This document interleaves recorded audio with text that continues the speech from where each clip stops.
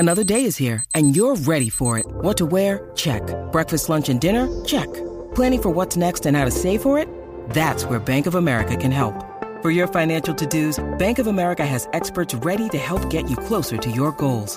Get started at one of our local financial centers or 24/7 in our mobile banking app. Find a location near you at bankofamerica.com/talktous. What would you like the power to do? Mobile banking requires downloading the app and is only available for select devices. Message and data rates may apply. Bank of America N.A., member FDIC. They're very bright minds there because the filtering process of 1 billion people is such that the people who make it to the workforce have gone through a lot. So you have a bunch of smart people that you can work with. So that's a huge positive working in India.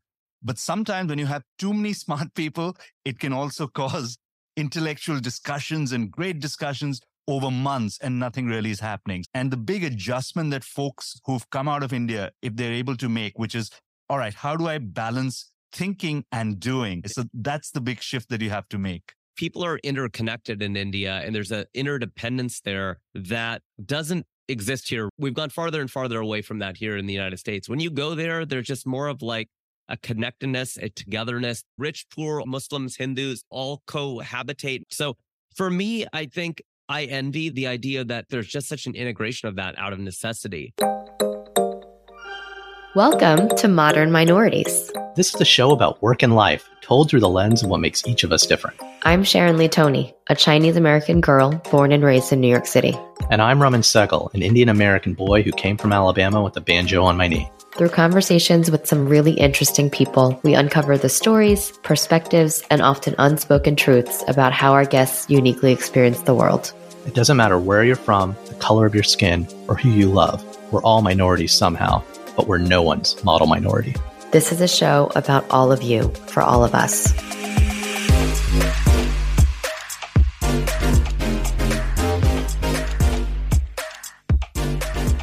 So by now you know I'm going to India soon. In fact, that was last week's episode. And you also know I host another podcast, Learnings from Leaders, the P&G Alumni Podcast, where we host candid mentorship-style conversations with fellow business leaders and entrepreneurs. Well, I decided to have a chat about India on that podcast. And well, Sharon and I are trying to fill up the weekly podcast content machine so we can actually relax in December. So here's a bonus India conversation with two more Indian friends of the pod, one of whom you'll recognize pretty quickly. On today's show, we're going to talk about India with our P&G alumni co-hosts Sharad and Rajiv Satyal. So as you know, I'm actually going back to India soon for the first time in nearly 2 decades. In fact, I might be over there when you hear this podcast. I'm going over there with my aging parents on what might be my last overseas trip with them, but I'm also taking my young daughter on her first overseas trip. She's half Indian, so this is but a part of her own mixed heritage. I've got a ton of anxiety about this trip, but I want to have no regrets.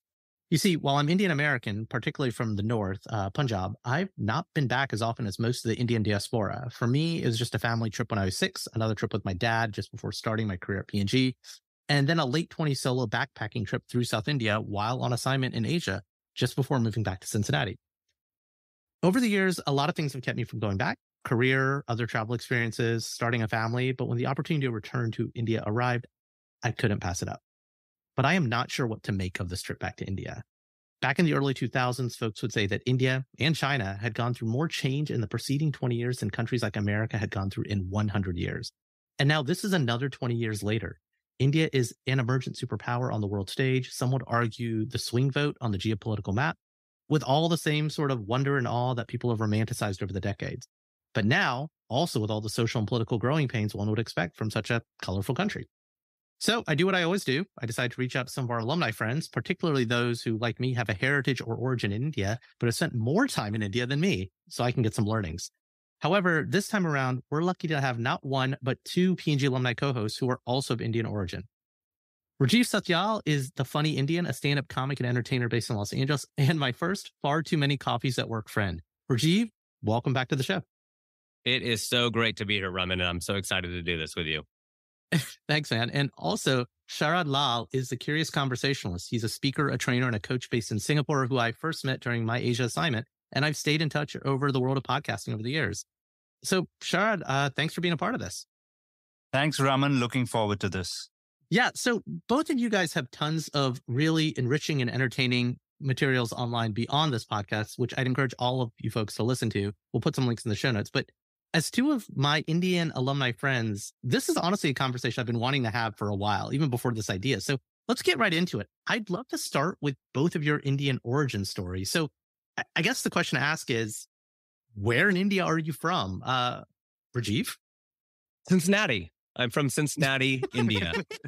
It's the southwest corner of Ohio. The subcontinent of Ohio. Subcontinent of Ohio with the other Indians, the real Native Americans, I guess we could say. Look, my parents came here from Punjab in the early 1970s. So I am Punjabi, just like you. And I'm also Ohioan, not Alabaman like you.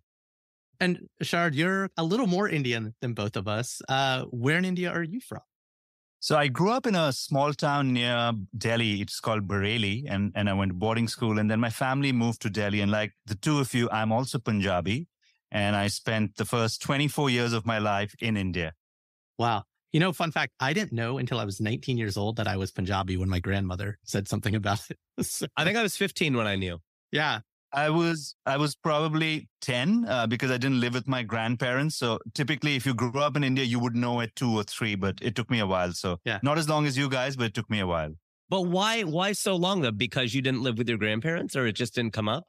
It's a little complicated. So I grew up in a place called Bareilly, which is in Uttar Pradesh. Mm-hmm. And the reason we rocked up there was because when my parents were leaving Pakistan, they grew up in what is Pakistan now, or my dad was 2 years old at the time. Mm-hmm. And when he was leaving, the family was leaving, the train stopped in Bareilly. Someone went to the loo and didn't get back onto the train. So that part of the family kind of was around Bareilly. Decades of family history altered because of a potty break. Yes, the potty break decided my future. So yeah, that was the story there. Well, and for most of our audience, I've talked this with a few other guests on this podcast.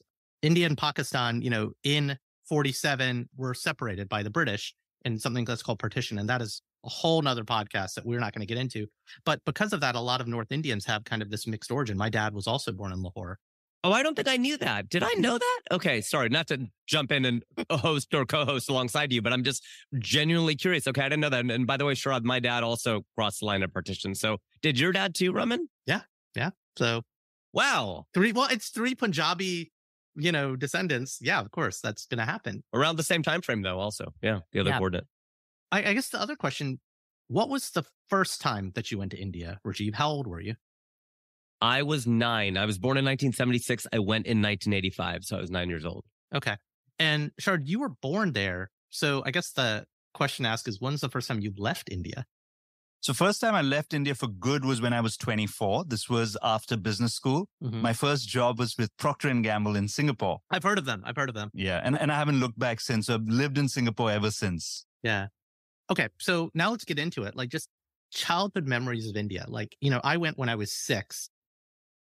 It's funny. I think the memories keep coming back more and more now that I see my kids. But like, I just remember, and since then, that's probably where I caught the travel bug, where I started wanting to travel. But I've never felt so much cultural shock in my life, going from the suburbs of Alabama to the streets of New Delhi, sleeping on cots at my grandparents' house in Patel Nagar, like too many memories. It's almost like overpowering. But for you guys, Sharad, what was one of your earliest childhood memories growing up there? I just recalled a very clear memory, which was a little older than childhood, if I could share that. I was 16, 17, and my folks were in Delhi, and we'd moved to Delhi at the time, and my dad was doing some property transactions. He was selling some properties, buying some properties. Mm-hmm. So for 3 or 4 days, I would do these transactions with him. And at that stage, this was India in the early 2000s, maybe 1998, 2000. We were carrying briefcases full of money, like they show in the movies, because the transactions were not based on checks at that time. Yeah. And we were carrying briefcases of money every day. So once we do a transaction, I remember he would go to this place, and if people know Delhi well, GK1, we'd sit, we'd have a beer, we'd have butter chicken, and then we'd do the next transaction the next day, the next suitcase, and do that. So this was a wonderful memory in the streets of Delhi, which was very typical of India at that stage. Okay, so I have a pretty good story about stacks of money as well, but this is my trip to India. When I had just finished business school, I was about to start at Procter & Gamble. My dad and I went. And by this point, I backpacked around the world. I've been to Japan. I've been all over Eastern Europe, et cetera, et cetera. I'm like, hey, Dad, how much cash should we take with us? And Dad's like, don't worry. You land in Delhi at midnight in the summer. It feels like a hairdryer blowing at you in the face. We go to bed at my aunt's house. The next morning, he wakes me up at like 5 a.m. He's like, Raman, come on, go, go, go. Get your backpack. So I unzip my JanSport, empty everything out. We take a tuk-tuk to Connaught Place, to the Citibank building. And, we go through the security with the guys with the guns, and they take us up to the top floor. Dad gives them an account number, and the guy on the plate takes it back and comes back literally with a platter full of stacks of money, like drug dealer stacks of money. And we're with a Pepsi and a tea, of course. And we're shoving this in my backpack. And for the rest of the trip, for the 2 weeks, and we wandered around visiting other grad school buddies, family, friends, etc., we're paying for everything in just like bricks and bricks of cash. I understand that's not the case anymore. That won't be happening on this trip to India. Absolutely, absolutely. And I remember, just to add to that, there used to be an ad just around the time when they were shifting mindsets of, I think, a Citibank credit card, where a guy goes on a date and is leaning on one side. And then they told him you can use a credit card instead of having stacks of money in your back pocket. So that's how they started the process of getting people in credit cards, I think, in 2000s. Rajiv, what's your drug dealer money story from India? If any. It's really funny you say that, actually. It's just so funny how you said, yeah, you walk with a limp from all the cash, and that's you almost sound like a rapper. But I remember having the old Indian currency from a few years ago, and I had it on me, and I could have taken it to a bank here, and I probably lost, I think I did the count at the time, the conversion rate, maybe about $270. I thought, no, I'll just take it over, and I'll go to a smaller village outside a city, and maybe this, I say taco vendor because I'm so American, but this vendor, this jalebi vendor. Yeah, right. Yeah. Dosa vendor, something like that, although I think it was in the north. And I tried to pass those bills off. And by saying pass those bills off, you could tell obviously it didn't work. And he just kind of shook his head. He's just like, we don't take this cash, as if it were drug money. So I lost a good chunk of change by not taking that. But I remember my first memory of India, like you're saying, it was overload as well, sensory overload. I do remember being in Shimla and the clouds coming in the window. I thought that was so wild to be in the mountains and seeing the wet streets and the leeches that would come out and being able to walk to a lot of things, which is really cool. And I remember this hill, and I was sick for most of the time. I was there for 8 weeks and I was dehydrated for 6 of them. So I wrote later that my soul yearned for the East, but my body craved the West. And I was just not built for it. I couldn't wait till we got to England and I could eat cereal with actual milk. And it was really, really hard for me to take to India. And I didn't go back for a long time. But there was a hill and everyone else had gone for a walk. And I was boohoo at home by myself. And I remember sneaking out of the house to run up that hill like Kate Bush. And I didn't. I went halfway up and I came back down because I thought I'd get in trouble. And sometimes when I'm not accomplishing a goal, even to this day, I see that hill. Not to wax too metaphorical, but that is still a memory of mine from India when I was 9 years old. That's great. So Rajiv, how many times have you been back to India? I think now about 10, because I went in 85, then I didn't go again until 02, and we can bookmark that and I can come back to that. But then I went again. I think I was the first person ever to do an hour of stand-up comedy in India. I think I can make that claim. That was in 2009 in Bangalore. Then I went again in 2012, 2013, 15, 16, 17, 18, 19. I think that was it. Wow. Okay. So I'm going to have to get a lot of advice from you then. And Sharad, I mean, since you've left, how often do you go back? Because Singapore is a hop, skip, and a jump. It's not the 15-hour flight that Rajiv and I have to take. Yeah. Typically once or twice a year at least. Yeah. Of course, COVID was different, but we're back to once or twice a year now. And is it always back to Delhi, or do you pop around the rest of the country? It's always back to Delhi because, when you go back, the aim is to spend as much time with family and people around. So I haven't really done too much of travel in India since I've been out.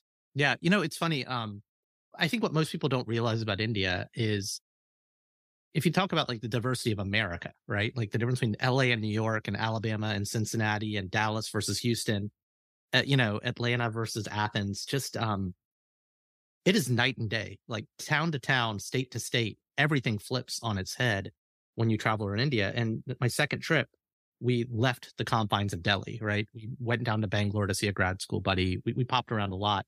My last trip there, I didn't go any to the north because I'd worked with so many South Indian people at P&G. So I just got recommendations on what to see in all the towns, from Tiruchi to Pondicherry and everything in between.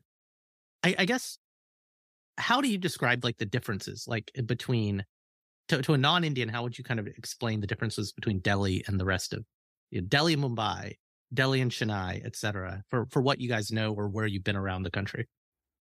So I think the first thing you will notice is just the people start looking different as you go to various parts of India. Yeah. So they look a little different in the south. They look very different in the east. Many people are not aware, but in the east, there's a whole different set of looking people. So they look different. That's the first thing.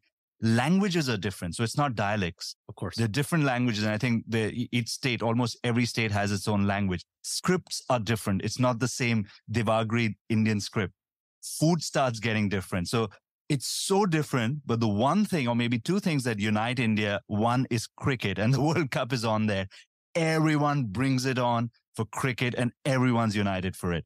And probably the second thing could be films, Bollywood, and I think there's a South Bollywood as well. So those are the two things that unite India, but otherwise there are many, many differences. Yeah. I would agree that I think cricket is the thing now, because as the other, Bollywood, and now there's Tollywood and Mollywood, I think even, and all of these ones that don't necessarily identify with being Bollywood. And the reason I can speak to that is because I've hosted the GQ Men of the Year Awards a couple times. So they were very, very clear to make sure that I didn't use the word Bollywood out of place and say Bollywood when you just mean Indian cinema, and make sure you be very careful with that word, because especially if you're talking about the South, it's almost like when I was in Poland and I said, I'm here in Eastern Europe, and they all corrected me. They're like, you're in Central Europe. I go, well, people get offended. They go, no, they will just think you don't know where you are. You're not in Eastern Europe. You're in Central Europe. But Americans see East and West when we think of Europe. We don't really think of Central Europe, but Polish people, especially in Warsaw, think of themselves as Central European. So if you say Eastern European, they think you're in Bulgaria. Other than Delhi, which I would imagine we all have spent a significant amount of time in, like, what's the other city in India you probably spent the most time in, or you have the most experience in? For me, I've spent time in Calcutta as well. That's where I went to business school. And that's a slightly different part where it's a lot more intellectual and artistic. It hasn't developed as much as the other cities like Mumbai and Delhi that have developed with the development of India. Mumbai, of course, is the commercial capital. It takes some getting used to. So it's narrow pathways, many people together, but it has a hustle like no other city. So it's a little bit like New York, if I can put it that way. Yeah, I've been, as I'm preparing to go, and I'll be going to Mumbai for the first time, but spending a lot of time in Delhi. And the more I study, like, where are we going to go? What are we going to see, et cetera, I get a very vibe that Delhi is LA and Mumbai is New York. It's like surrounded by water. It's tight. It's compact. It's the cultural capital. And Delhi's kind of like the economic, political capital, which I guess that doesn't translate to New York, LA. But I would say Mumbai is the economic capital. Delhi's political.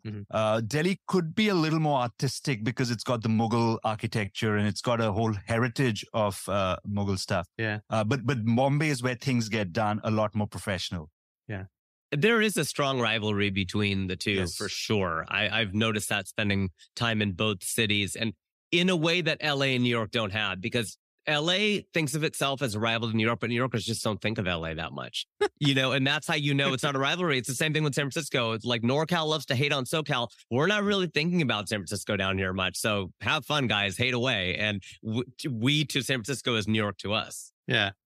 Where else have you spent a lot of time? Is it Mumbai, kind of when you're going back for work a lot, Rajiv?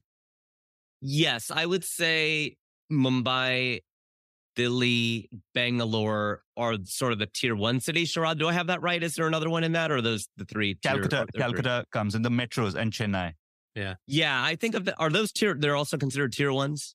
So I think the tiering keeps changing, but there were 4 metros at some stage, which was Delhi, Chennai, Bombay, and Calcutta, different parts of the country. And then, of course, Bangalore was the new city 20 years back that became from a retirement village, it became an IT hub, and it's become a very, very vibrant city. Yeah. And Hyderabad and a few others have come up, which, again, I don't know the classification, but they're as good as the metro kind of cities. I've been to all of those places, and some of them only one time, like Chennai. I think Calcutta twice.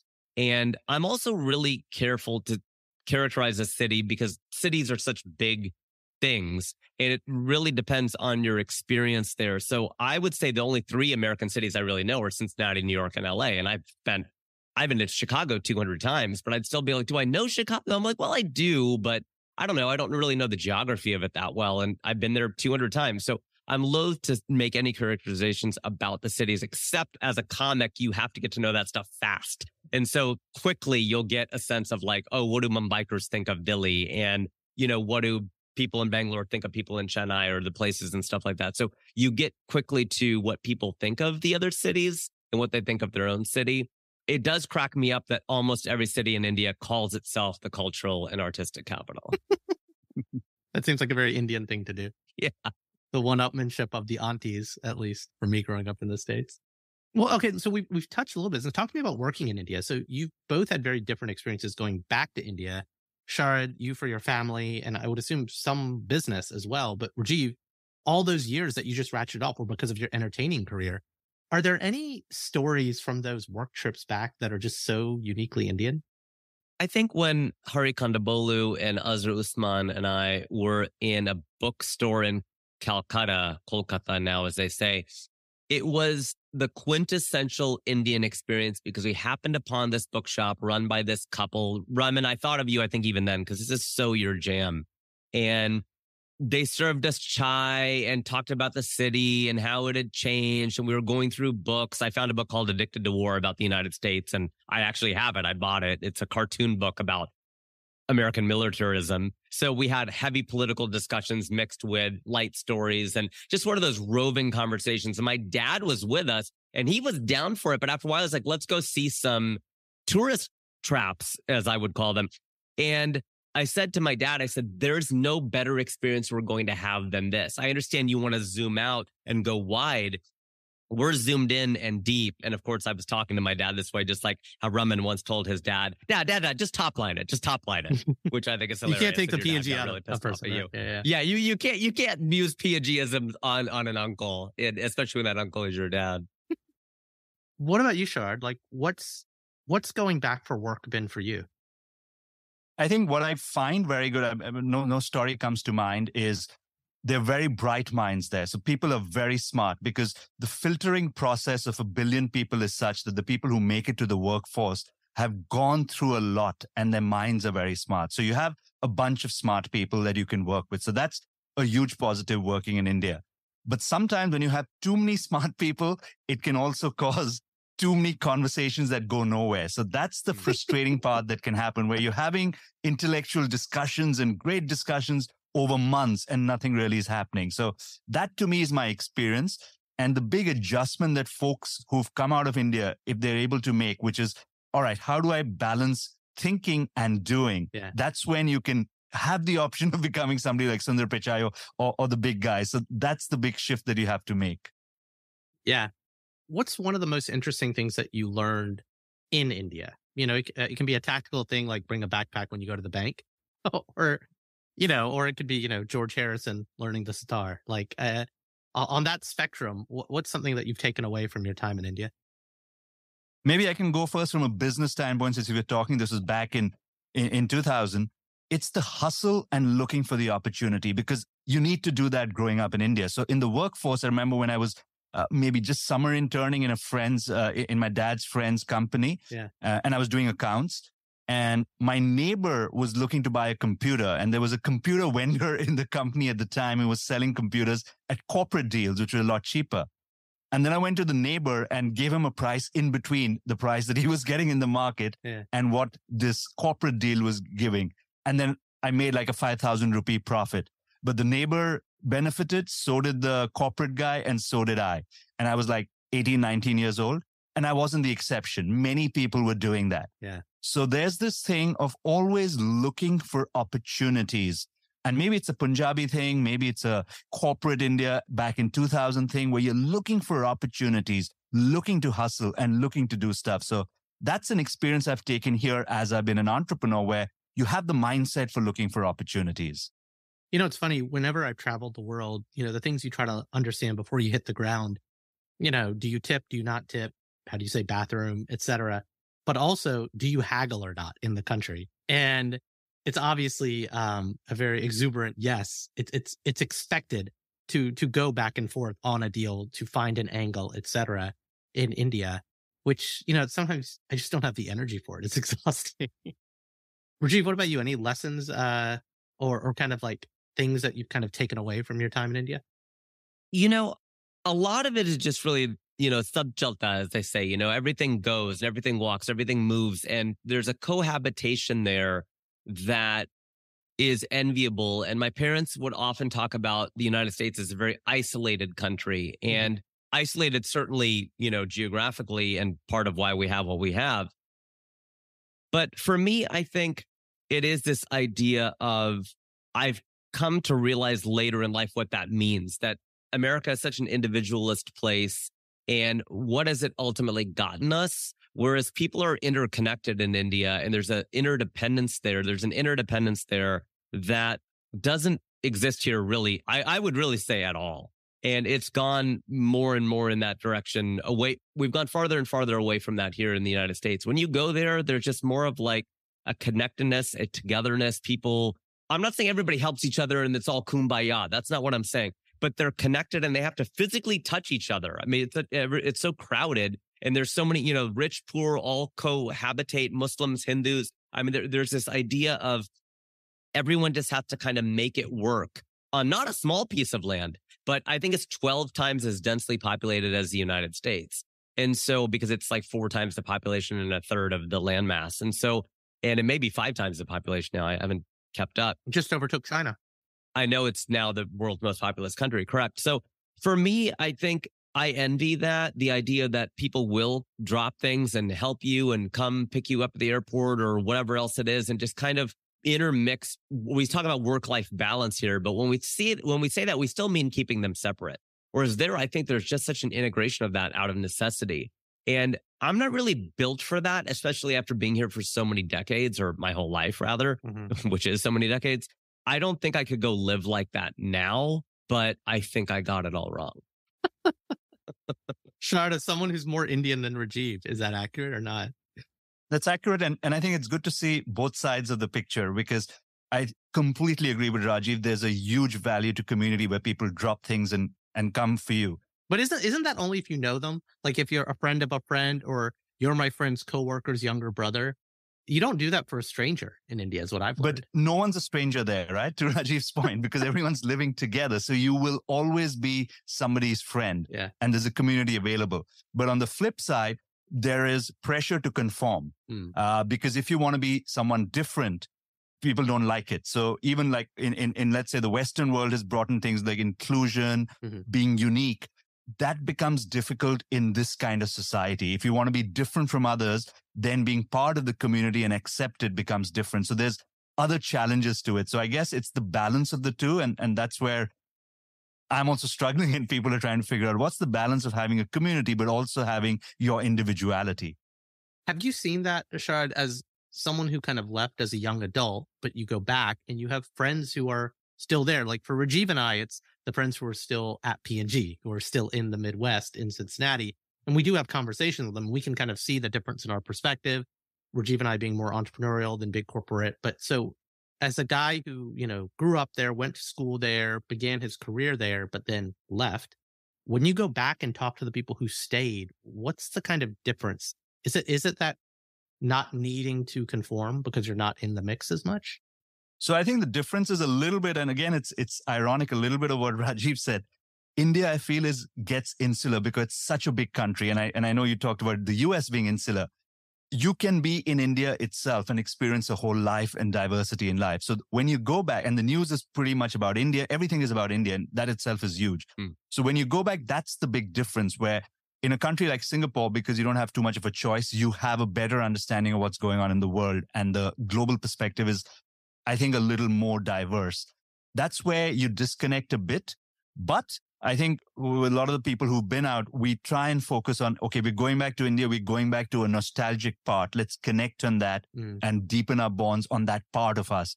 Because there are differences that we see, but let's focus on what works for us. Rajiv, something I've always believed about India when I try to explain to my American friends is India is the one country in the world that is more America than America. Do you agree with that kind of idea? Whether it's the capitalism, the hustle culture, the diversity, etc.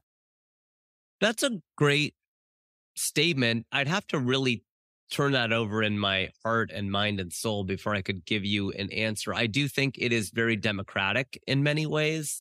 So to your point about capitalism and democracy, I do think that the unique thing about the United States, because I've been really down on the US, as you and I know, because we've talked about this a lot. But there are a couple of things recently where I'm going, okay, you know what? Maybe this place doesn't suck so much. And one of the things is, we did come up with these vaccines within 5 months, and we've vaccinated 80% of the population, despite all of the blowback and people saying they didn't want to do it. All the noise. 80% of people got vaccinated, and we came up with those vaccines because we're America. F yeah. And we ran the largest election we'd ever run in this country during COVID, and it was a free and fair election. And that's not a partisan statement. That's unbelievable that we were able to do that. It's not the scale of the Indian election, because it's obviously a lot more people. So I'm not comparing it to that. But given the circumstances, it was amazing. And also, we are freer. I think that, in the newsroom, when Jeff Daniels, I always get them mixed up. Jeff Daniels goes on his anti-American rant and he says, Denmark, Canada, Japan, they all have freedom. It's like, yeah, but India has 12 restrictions on free speech.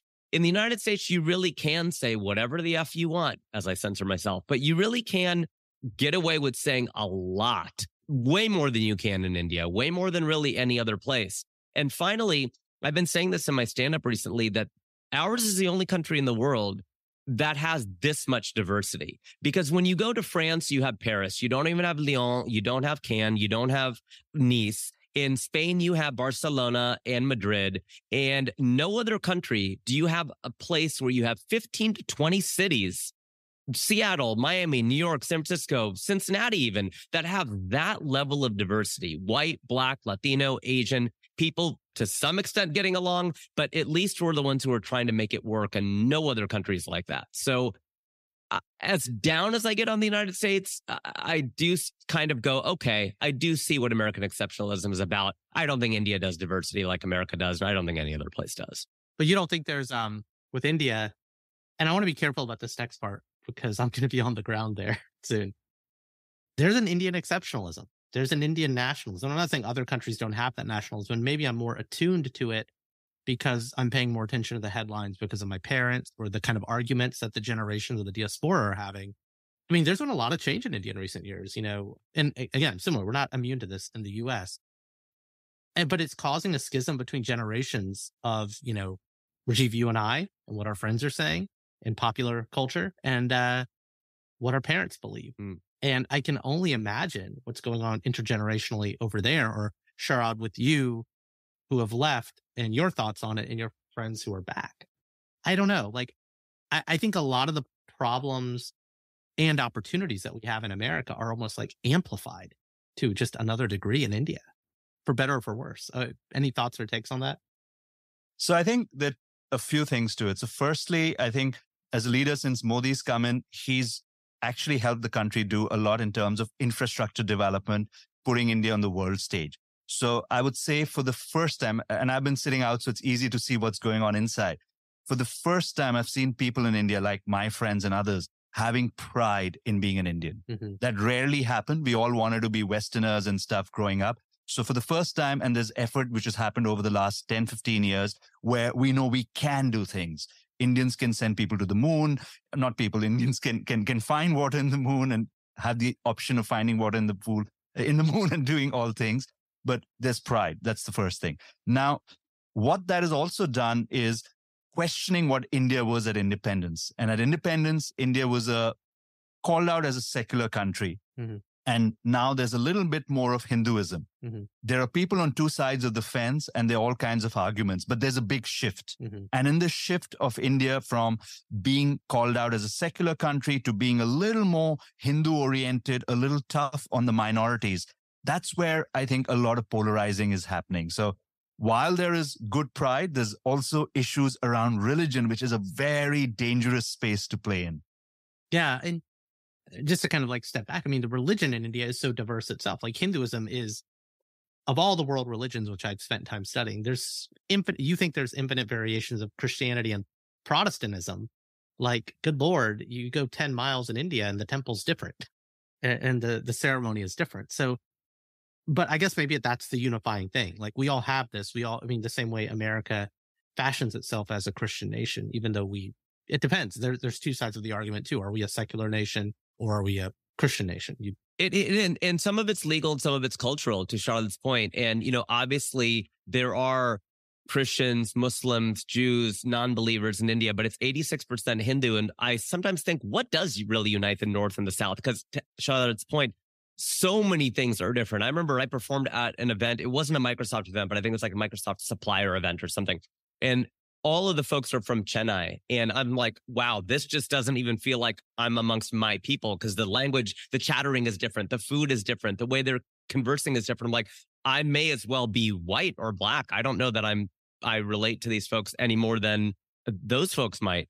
And so it's Hinduism. Hinduism is sort of that thing that connects North and South and East and West. That, not to say everybody's Hindu, they're not, but 86% of 1.4 billion people is a lot of people. And you're surrounded by countries other than Nepal and maybe the Maldives, I think a little bit, but most of the countries are Muslim around India. So it is different from the United States in that, yes, it's a quote unquote Christian, Judeo-Christian nation, but you have Canada, which is also Christian. Well, I mean, you can't walk around America and not feel that you're in a Christian country. And I say this as a non-Christian. And correct. You'll see churches. Yeah. And same thing in India. You'll see the mandap or the temple everywhere you go, right? Yeah, totally. You'll see Jesus or you'll see Santa, which obviously isn't Christian, but you'll see that sort of a thing. Just we took our son to go see Halloween decorations. There's a church at the end of that street. There's a church at the end of this street. And Burbank isn't even necessarily, we're in LA, not in the South or even in Ohio. So it's a part of the Christianity is a part of the culture. It's part of the culture. Hinduism is part of the culture, the fabric of the country. If you're not Christian in this country, you're still an other. And if you're not Hindu in India, you're still an other. And that's just a statement of statistics. That's not to make you feel otherized. It's quite literally the case that you were probably the only brown kid in your class. Yeah, you were. You probably were. A lot of us were. I'm going to shift gears a little bit. So, I mean, selfishly, I'm finally also going to Mumbai, like a place I spent zero time in. This is exciting for me, not just because it's a new Indian city, because it's arguably, as we discussed, one of the cultural capitals of India, which is, also it's a world city. So I got to ask both of you guys, like, give me the cheat codes. What is something I need to do or see while I'm in Mumbai? While you're in Mumbai, I just love the ability to hop in and out of an auto rick and just go to different restaurants and shops and bars and intersperse that with Indian stuff and Westernized stuff. And you're in Bandra and you're able to just kind of hop. And that's a very specific part of India, and very specific part even of Mumbai. But I thought that was just really cool, being able to just hop in and out of places and grab a slice of pizza and then grab a dosa and all the things that you can do there that you can't do many other places. Of course, there's the Queen's necklace, and that's still a problematic term. But the way that the lights shine around there and taking the Sea Link and seeing as much of the city as you can, I think is pretty great. I'm missing, of course, a lot. There's just a lot to see in Mumbai in a day and a half. But I think just feeling that city, it's got an energy to it that I don't think you can miss at all.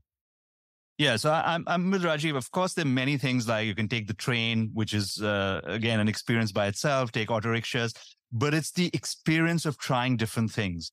And Bandra, a part of Bombay, is very different from other parts of Bombay, and every part has its own little culture. So just soaking it in, soaking the culture in, walking the streets, talking to people, feeling the energy. I think that is the biggest thing Bombay has to offer. I think Canvas Laugh Club is still there. Go to a comedy club while you're there. I would highly recommend it because you love comedy, Raman, and nothing is probably going to tell you more about the fabric of a city than the comedians doing crowd work with the audience, especially the ones who are going to do it in English. Make sure you go to those shows. And they'll pick on different people from different parts of the city. You'll get a sense, oh, you live all the way in Navi Mumbai. You're in Andheri. How did you even get here? Stuff like that. You'll really pick up on it very quickly. And comics tend to go to the same tropes, especially the ones who are just starting out. But you'll really get a sense of the art of that country very quickly if you just hit a couple of stand-up shows. Of course, I'm saying that selfishly to support the art form, but I think you'll enjoy it. Nice. So when you guys now go back to India, what's one of the first things you do or look forward to? Kind of like the way you go get graders when you're back in Cincinnati. I think butter chicken on the side of the road is pretty darn good to get. Just a big pot of it when it's steaming, and making sure it's fully cooked, of course. But yeah, I think that the street vendor food, you got to be a little careful from time to time, but if it's cooked thoroughly, you'll be fine. And I know you love eating food from around the world, and you've been to so many countries. I think you'll enjoy that.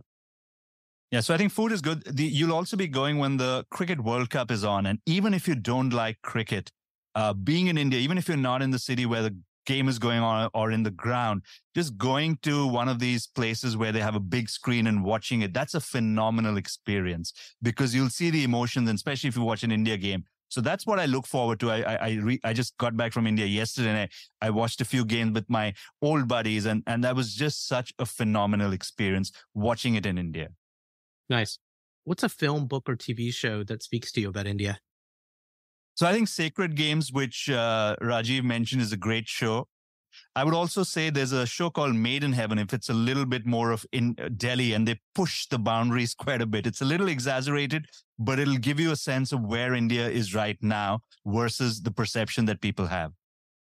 I think obviously The Simpsons, they have a guy on there that apparently is from India and it's a perfect accent from an Indian guy.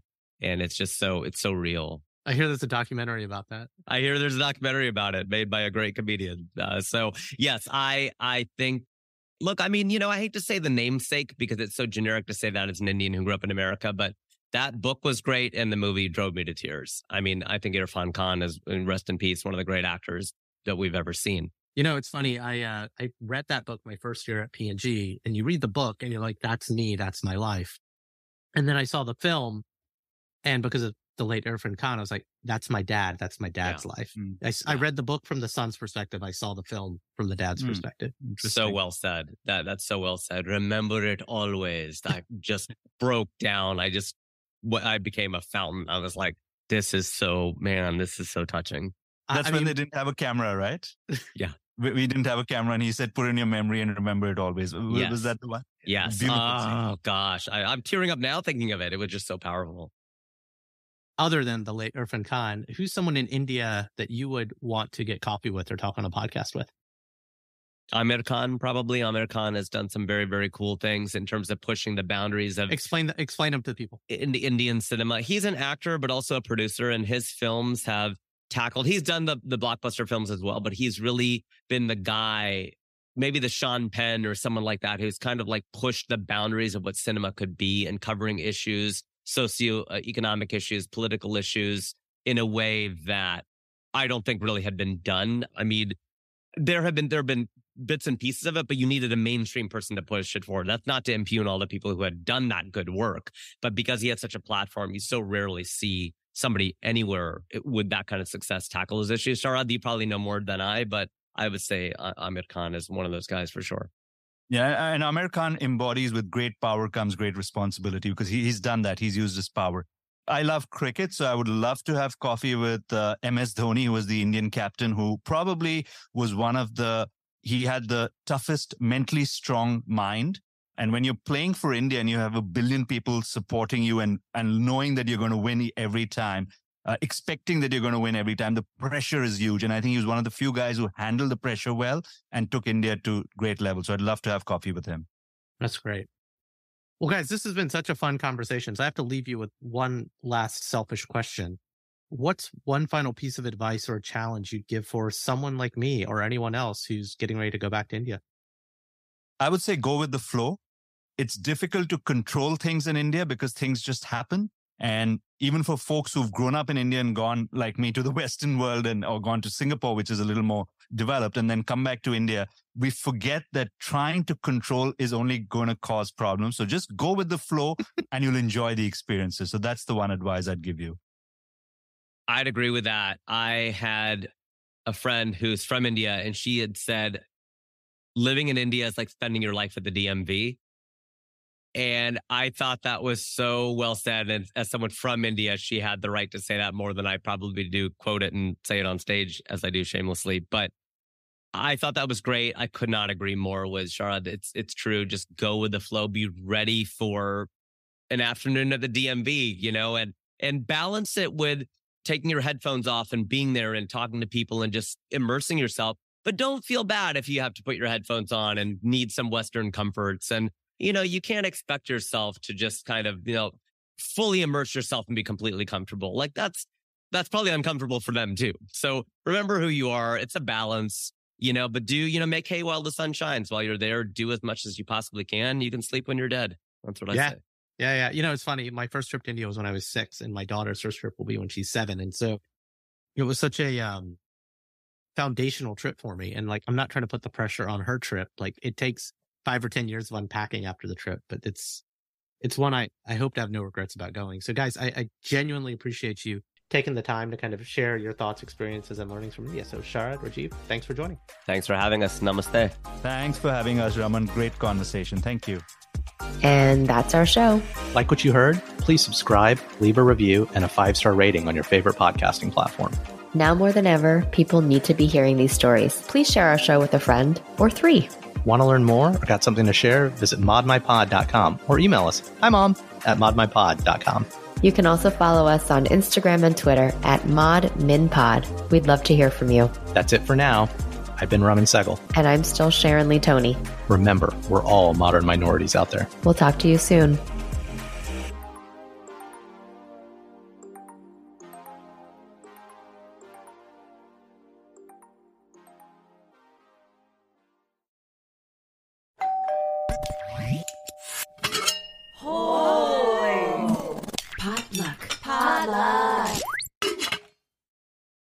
If you own a vehicle with less than 200,000 miles and have an auto warranty about to expire or no warranty coverage at all, listen up. CarShield has a low-cost month-to-month vehicle protection plan that covers more parts than ever. Visit carshield.com/audio to find out how you could pay almost nothing for covered auto repairs. Drivers who activate this vehicle protection today will also receive free roadside assistance, free towing, and car rental options at no additional cost. Get your free quote today at carshield.com/audio. That's carshield.com/audio.